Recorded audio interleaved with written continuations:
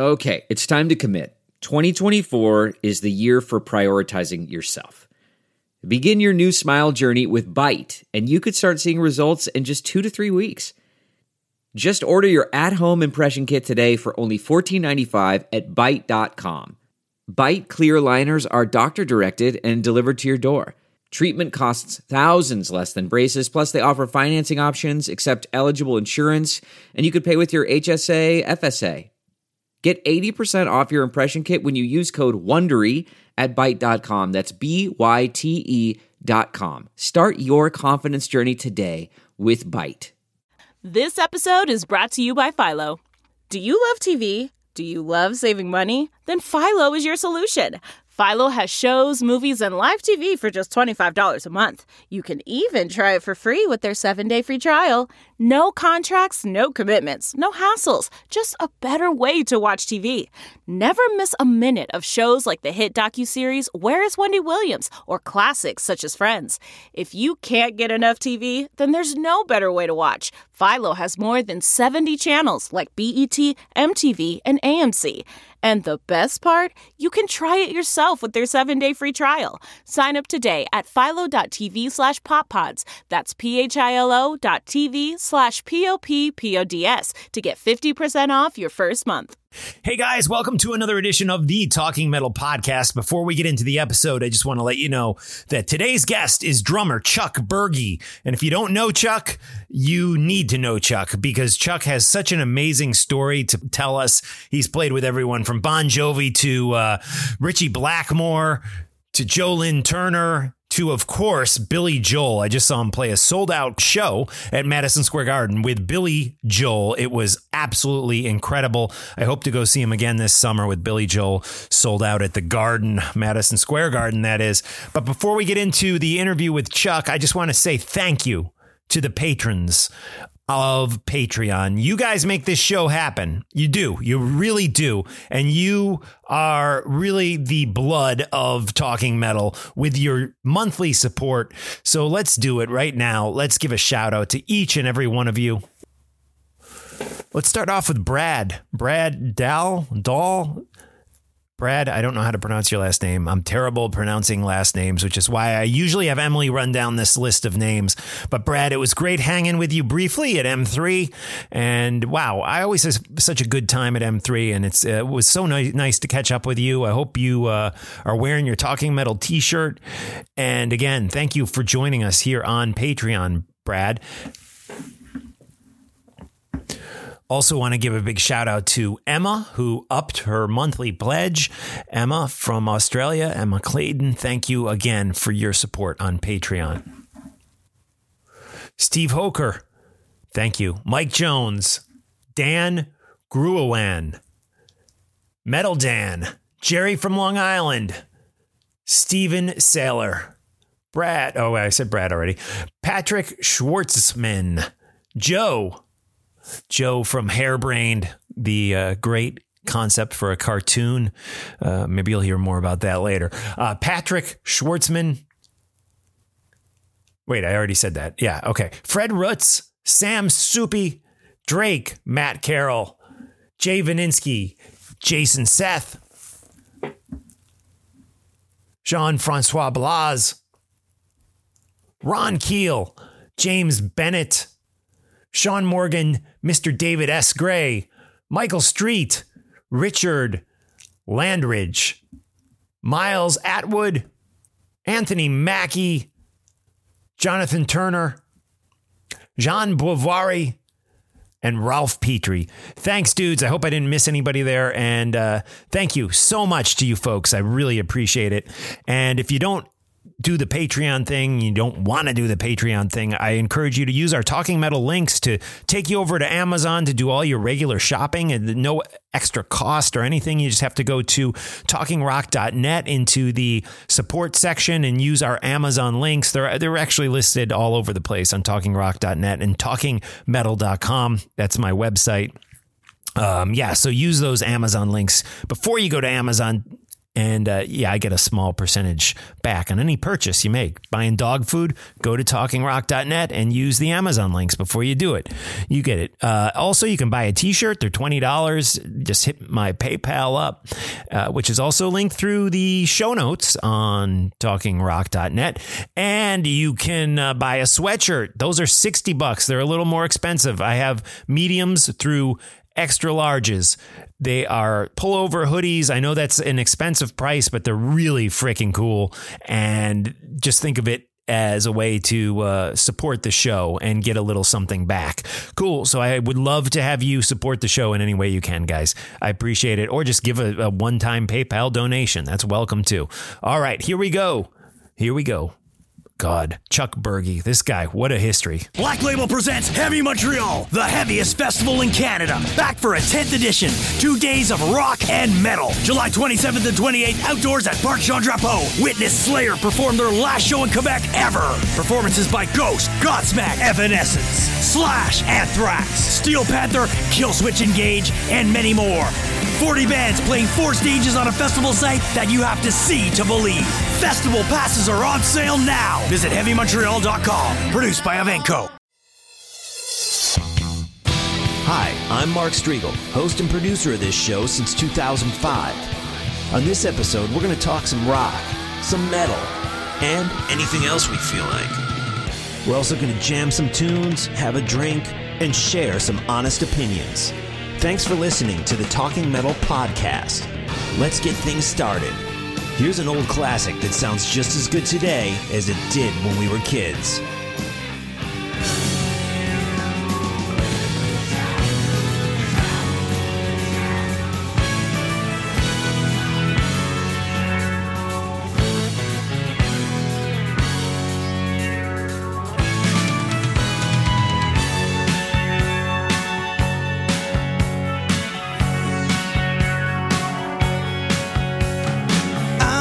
Sound of voices in the night.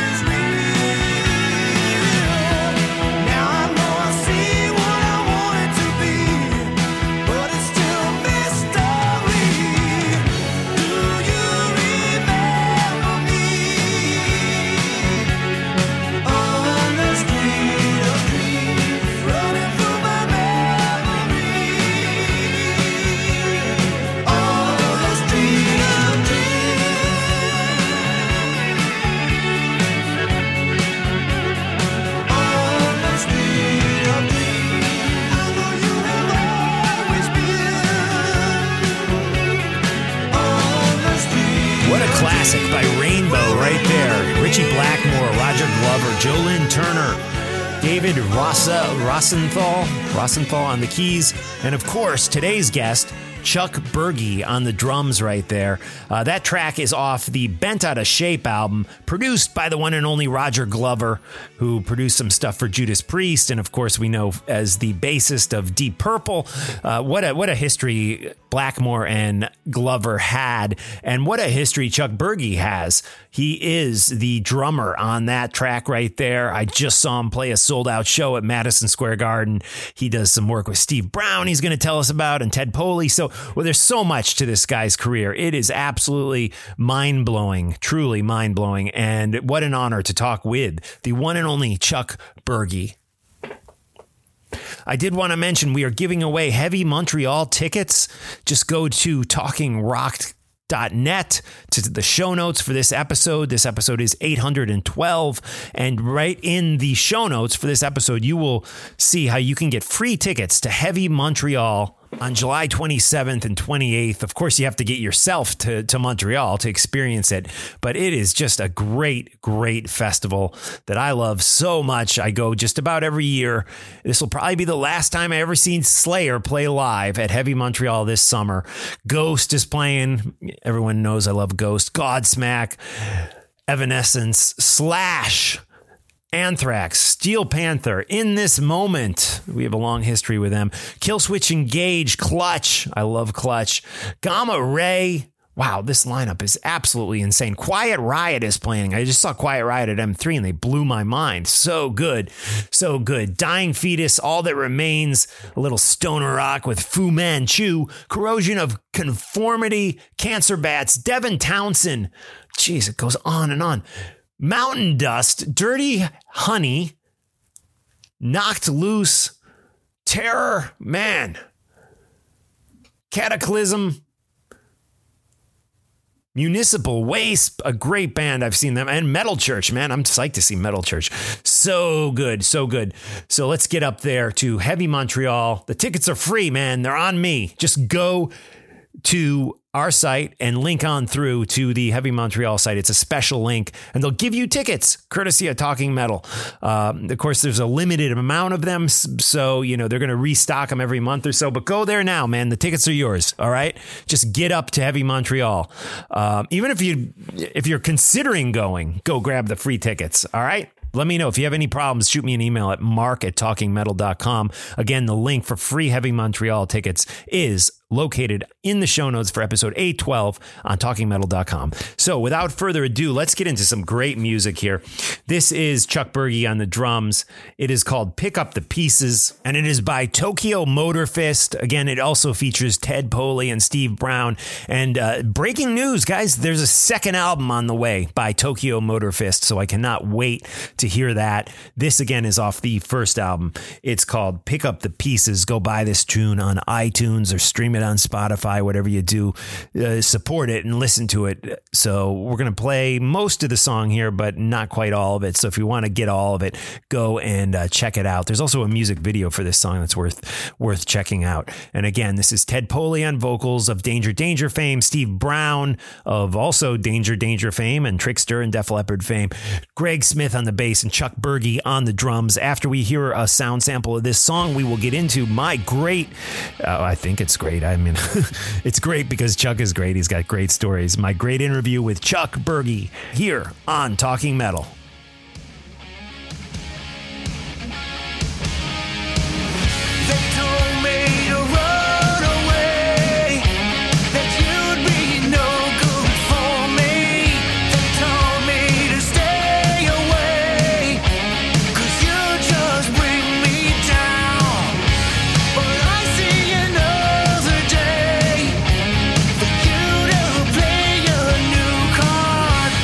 Just have a little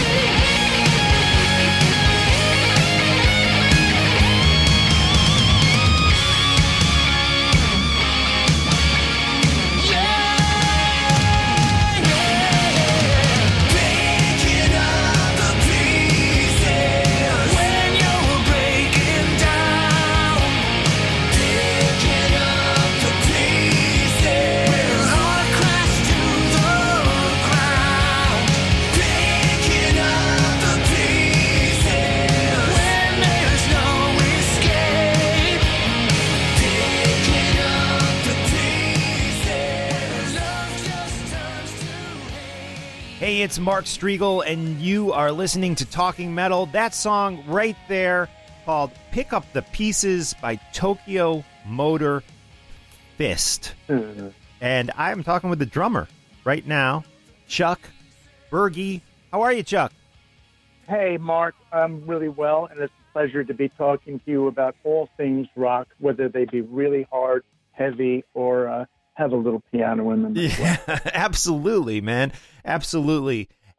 Cool. Well, Chuck, on this podcast, we focus on the hard rock stuff. So, but obviously You've done a lot more than that. So I do definitely want to touch upon other things that you've done, but just ahead of time to warn you, we may kind of, dig in with the Richie Blackmore stuff and Joe Lynn Turner. That's fine. It's really funny because if you had told me 25, 30 years ago that I'd be playing at this point, the biggest shows of my life with a piano man, right. A piano player, and a guy who also wrote a famous waltz, I'd be like, yes, the fuck.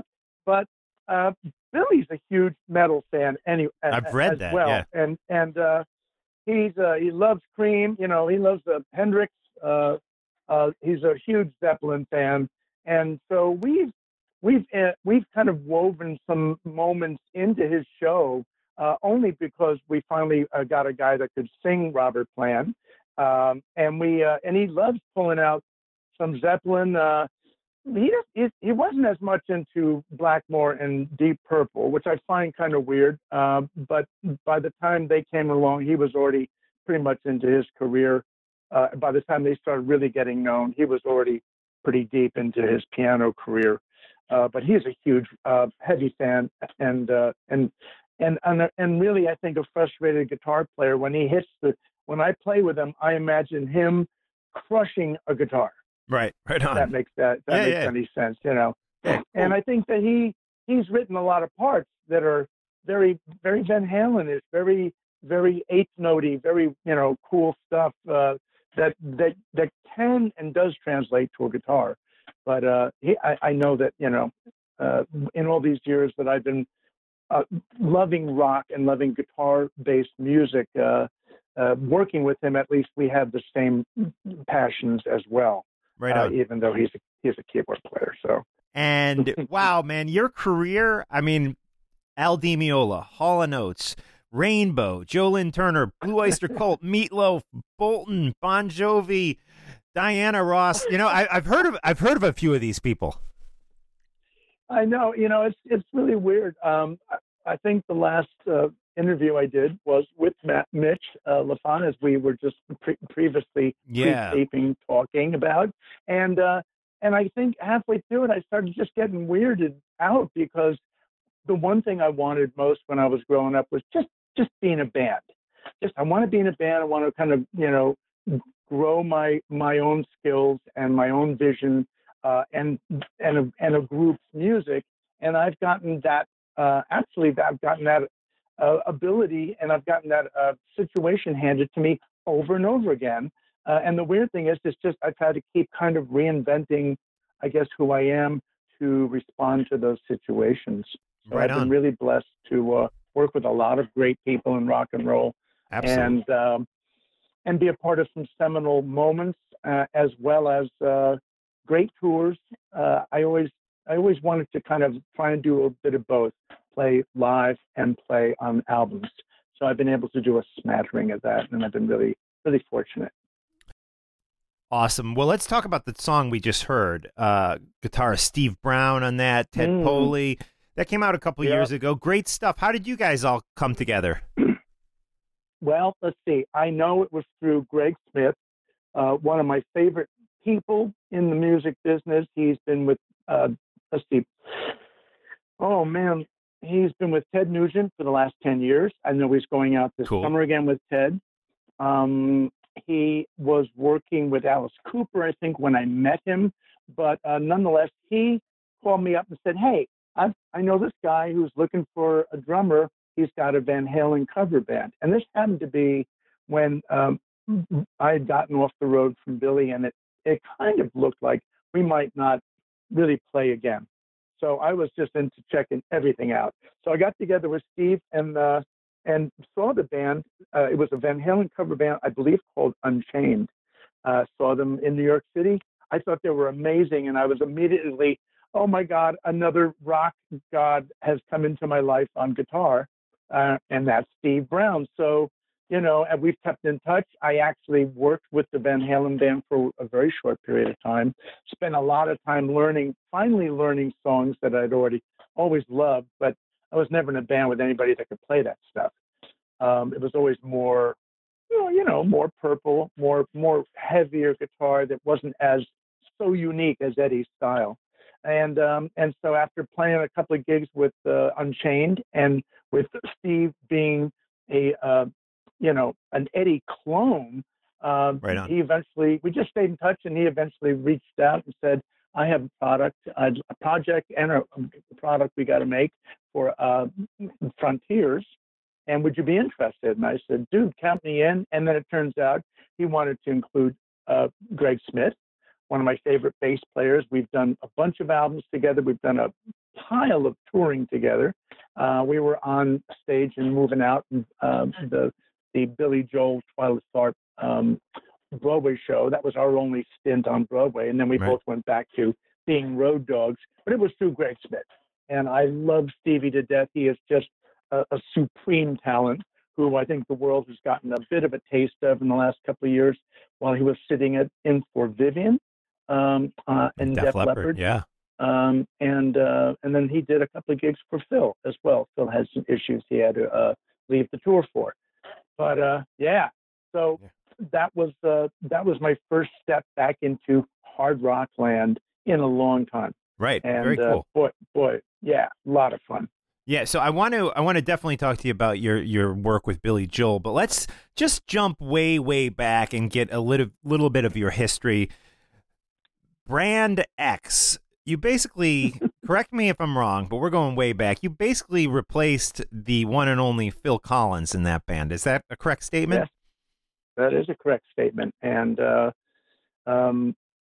and that was the year after I had done really my first official tour with Al Di Meola on his first solo album tour and his first foray out of Return to Forever.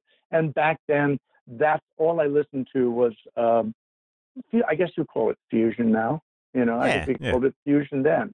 Mahavishnu, I was a huge Brand X fan, and in typical fashion, I will say that living in Jersey and living fairly close to New York has had an enormous impact on my career, because the people I've met and grown up with all have their ears to the pavement and ears to situations that are arriving.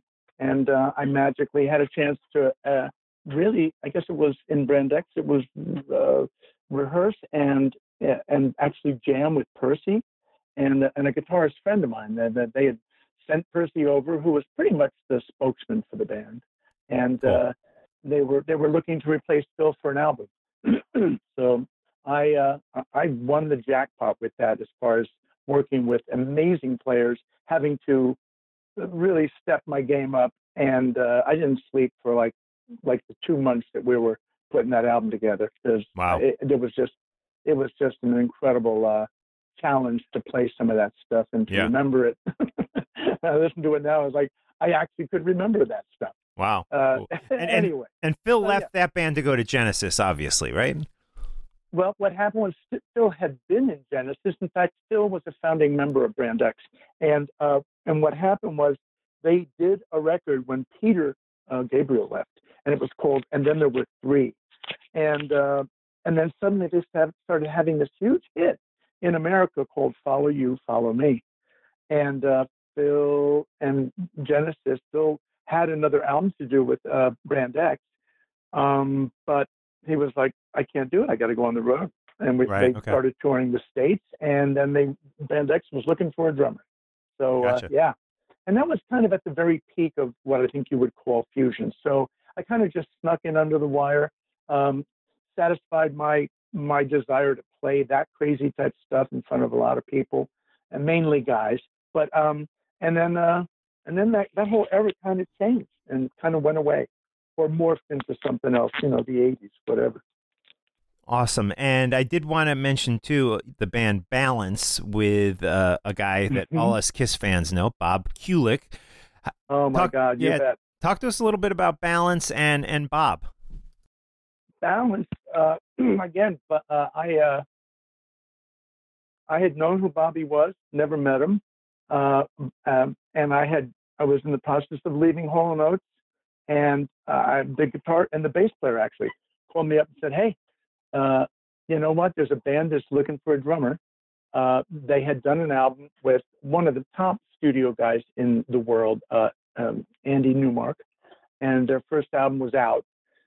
And they were looking to put a band together to tour and hopefully do a second album. And so my friend called me and said, "Would you want to be doing it?" I was like, "Oh, totally."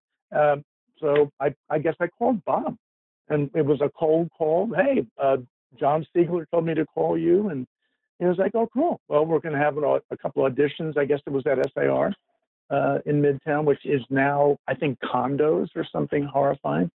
But back then they had a 52nd Street complex. Anyway, so I played with them, and they were like, "You're in."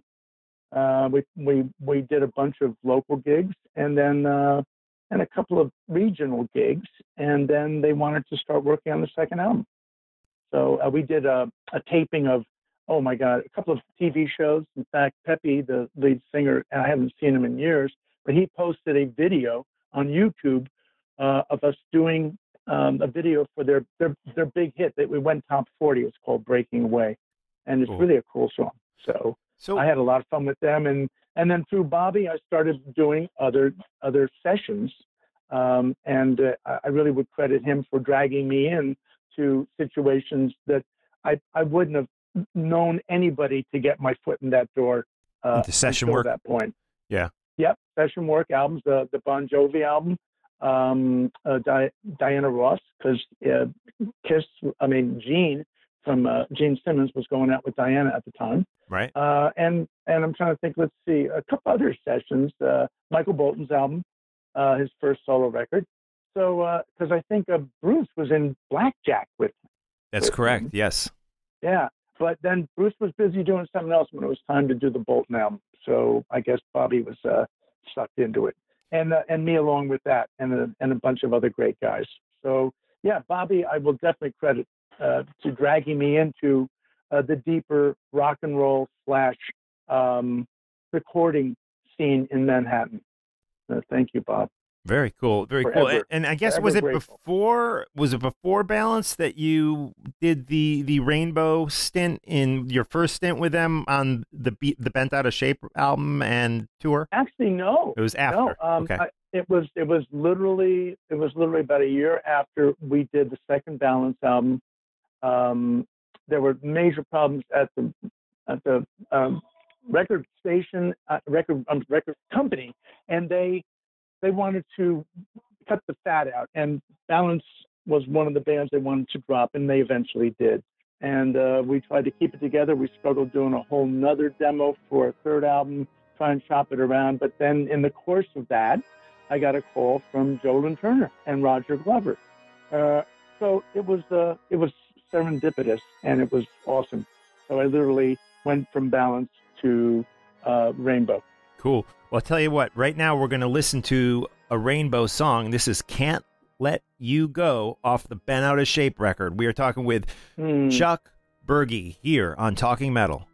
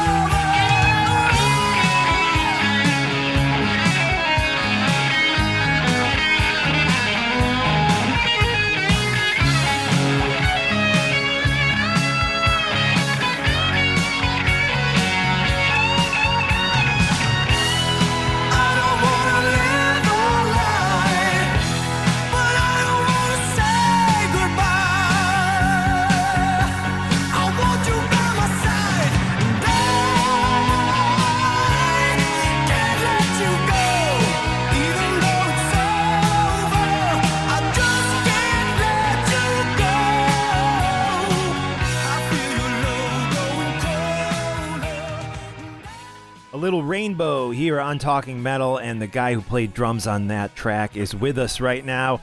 Chuck, so a kind of interesting time in Ritchie Blackmore Rainbow history right there, because you guys do this record, which I thought was fairly successful. I mean, Street of Dreams was a pretty big hit on FM radio. And then I believe shortly after that, at least Glover and Blackmore take off to reform the classic lineup of Deep Purple. So I guess let's start with your entrance into that band. You said you got a call from Jolyn Turner and Roger to come down and jam, and how had they? So before Bent Out of Shape was begun, they held auditions for a drummer. They had already had Bobby exit, and they held auditions out in Long Island. And Joey called me. Joey and I are old friends, and I have been thrilled for him when he got into Rainbow, because that stuff suited him perfectly, and he was always into Purple. He's also was a great guitar player. I don't know if you're still playing, Joe, but I didn't know when that. I met him and knew him, he was an awesome guitar player and lead singer. So in any case, I auditioned for Rainbow, and Roger loved the way I played. Ritchie, for some reason, passed on me at the end of that rehearsal. Wow. I had a feeling, Ritchie wasn't into me, but Roger came running up and saying, "Hey, I'm doing a solo record. You want to start doing it?" And I was like, "Yeah." So I actually started recording with Roger. Had nothing to do with Joe. Roger was going to do vocals on it, and we had done a couple of songs before he had to leave for Copenhagen to start doing Bent Out of Shape. And they were there for a couple of weeks, and suddenly I got a call one night, and both of them were pretty much in their cups, and they were like, "Dude, you have to come over here, like, now." Wow. And I was like, "Well, what's going on?" So apparently the drummer wasn't working out. Excuse me. They had been there for 2 weeks and didn't get anything done that anybody thought was worthy of a record. So I had a meeting with their manager, and literally within a couple of days, I was on a plane and my gear off to Copenhagen, Denmark. And first day I got in there, I was jet lagged, and I had to play a soccer game. Wow. It happened an awful lot because Ritchie was a freak. And when he found out I played, it was just like, that's it. I guess one of the crew guys called me up, woke me up out of like a sound sleep, because I got in early in the morning. And after I got through customs and stuff, they took me to the hotel. I was down and out, and the guy calls me up. I'm like, "Huh?" And he's like, "Do you play soccer?" I said, "Yeah." "Did you play in school?" I was like, "Yeah." "Well, we have a game in 2 hours." Wow. I was like, "What?" So your soccer skills sold you to Blackmore over your drumming. That's I don't know. Right. I don't know what it was. I'm just kidding you. I really think, yeah. Well, we did play an awful lot of soccer, and at the time, that was my sport of interest, and I played it all the time in my spare time. So it didn't hurt being pretty good at it, and and then I guess the other half of it was Joey and Roger implored Ritchie that, like, "Look, we're not going to finish this record with this guy, so let's get Burgi in here." And thankfully they talked him into it.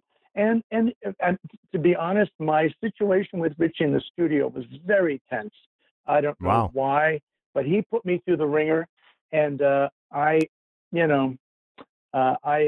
really had my hands full trying to get that record done. And it was, for me, a total session.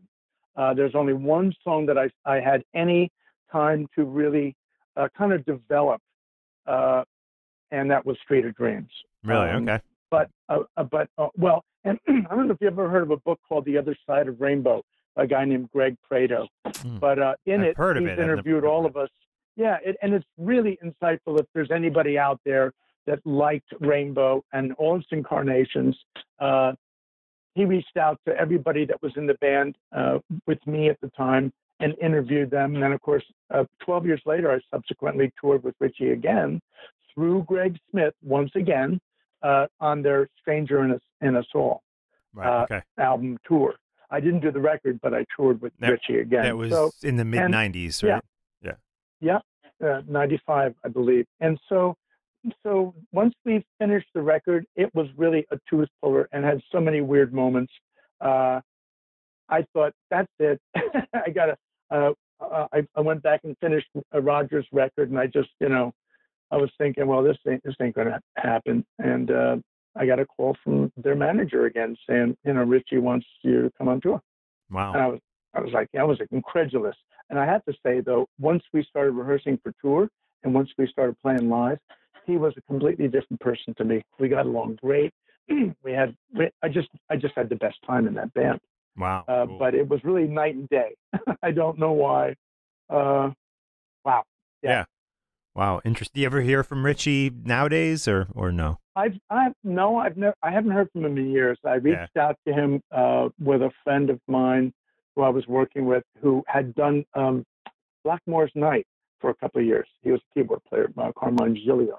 And one night he was like, "Hey, let's call Richie." And I was like, "Okay." So we were out in Long Island, and we were hoping to have a drink with him, but we never got him to pick up. So okay. that's as close as it got. Right. And I miss him. He was a wild, weird, one of a kind, and totally my hero when I was growing up. Him, Hendrix, Clapton on guitar, and Page. They were the guys. So getting to play with Richie was really one of the highlights of my life. That's awesome. And certainly once we started playing live, and once I did the second tour 12 years later, it was nothing but just flat out fun and a real challenge every night. That is awesome. And in the time we have remaining, we obviously have to talk about Billy Joel. I'm coming to see you this Friday. You're playing a little place called Madison Square Garden.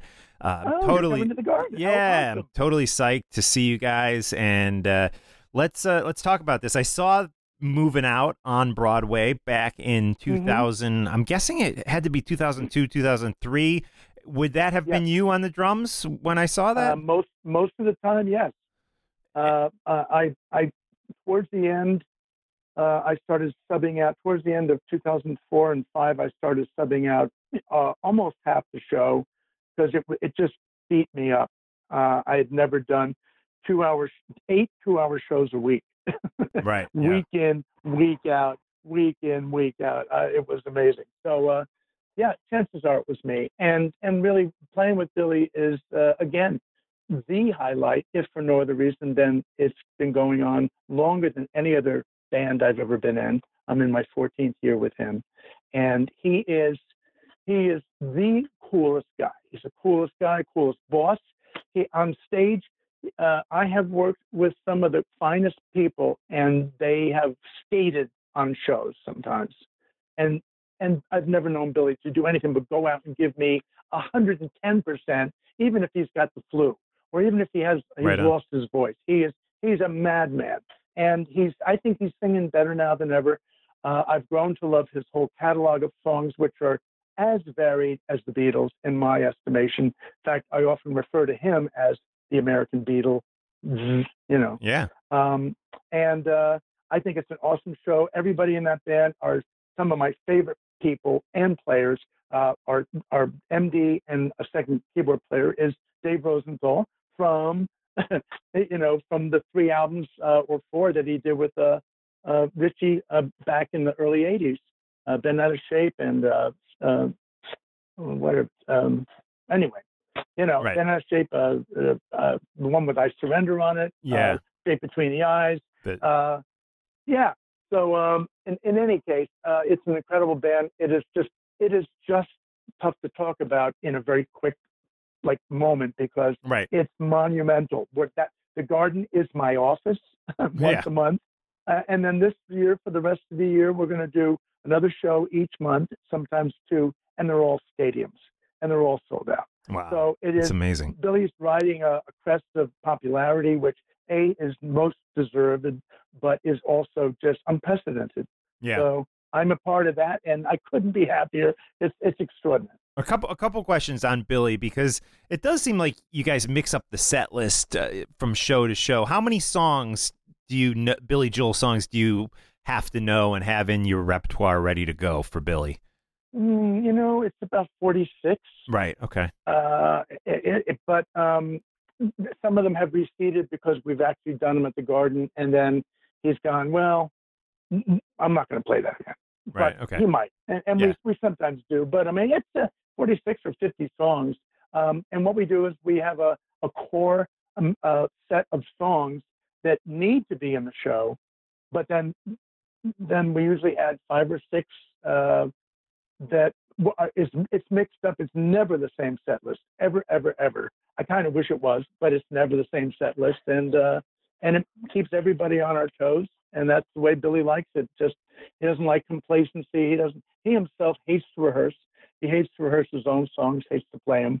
And very often at sound check, which we do primarily for our sound man, he'll come in and not want to play any of his stuff. So we'll jam on Cream or Hendrix or whatever, a blues or whatever he feels like doing. Or sometimes he'll just come in and play some classical. And then we're going to go up on stage, and it's just like, wow, we haven't played that song in months. Yeah. And we got to pull it out of our nose and do a good job with it. So it's really challenging. Yeah, I can imagine. And you mentioned a little bit earlier that Billy Joel, I mean, he is a fan of the harder edged rock and roll stuff like AC/DC and Led Zeppelin. And we've seen on stage with you guys people like Brian Johnson making a special Axl Rose, I believe, right? And the guys in Foreigner. I mean, so what do you think his favorite hard rock artist or band is? Do you know? Is it AC/DC? Yes, I think that would be I think that'd be it. And I know when he's introduced Brian in the past, and when we've done any AC/DC, like that, we've been doing a song for years, and he was doing it before I joined them with our roadie Chainsaw singing it, and Highway to Hell. And many times when he introduces that song, he'll tell a quick story about how when he saw them, he knew that was the best rock and roll band he'd ever seen and would ever see. He was just so floored by them. So I think it's for AC/DC. And like I said, often, and maybe even this coming Friday, we'll at least do that song. Oh, wow. So, you never teaser, know, but it's always so much fun. It gives him a rest. He gets up on guitar. He doesn't sing, and he just wanders around the stage and soaks in the love. So I'm always for doing that song because I love that band too. So awesome. Yeah. Cool. Well, Chuck, we're about out of time. I feel like we could easily do a part 2 and get into a lot of other stuff. I'll be up for part 2, Mark, whenever you want, man. This has been a blast, and I so enjoy and I'm so grateful to be able to talk about all these different things in my past, because so many of them, they changed my life, and it turns out they changed a lot of other people's lives too. So I could pontificate. I'm playing with just Blackmore for hours, and Billy, forget it. I should be writing my second book already. Wow. But and all these other great artists in between that I was fortunate enough to work with and record and/or tour with. So let's do another one if you have the time and inclination. Very good. Very good. And we will see you on stage this Friday night. My wife and I will be at the show at Madison Square Garden. I'm really looking forward to it. Oh, that is awesome. Are you just going by yourselves?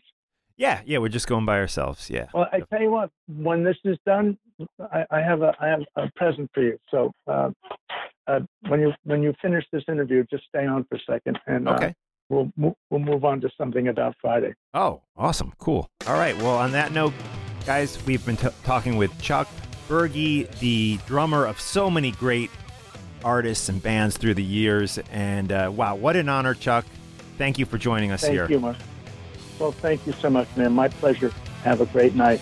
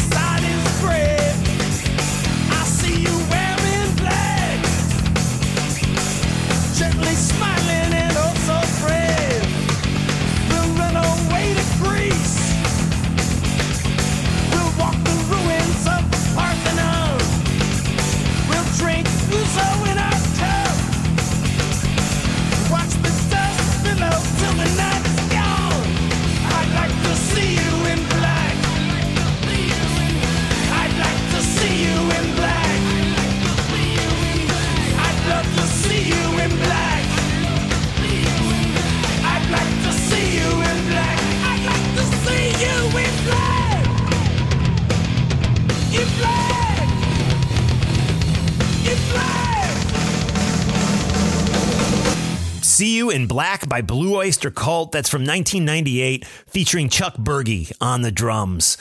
Nice. Great stuff. And a big thanks to Chuck for joining us on the podcast today. To take us out, let's hit some music. A couple tracks. This is Stranded by Void Vader.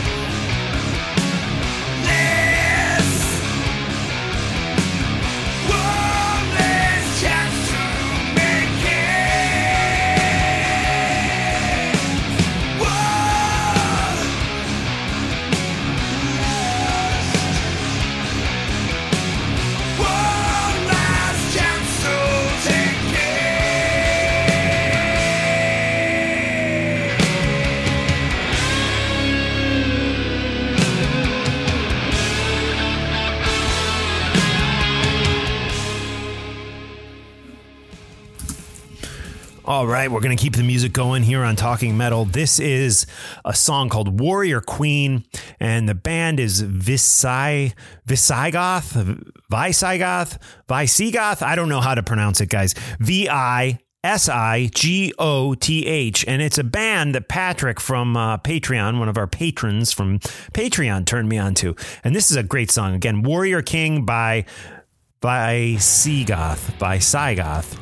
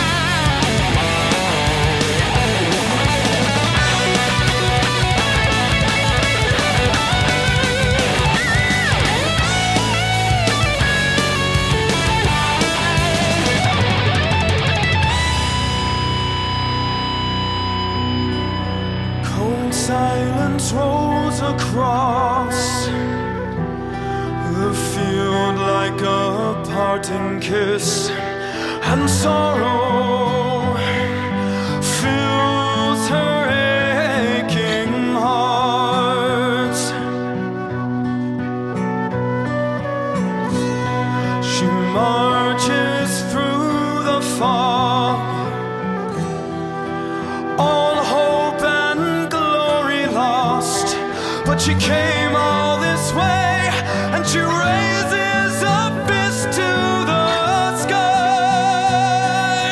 Oh, hail the coming of the conqueror.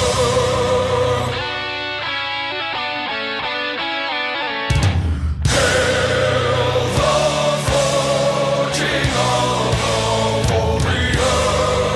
She stands alone.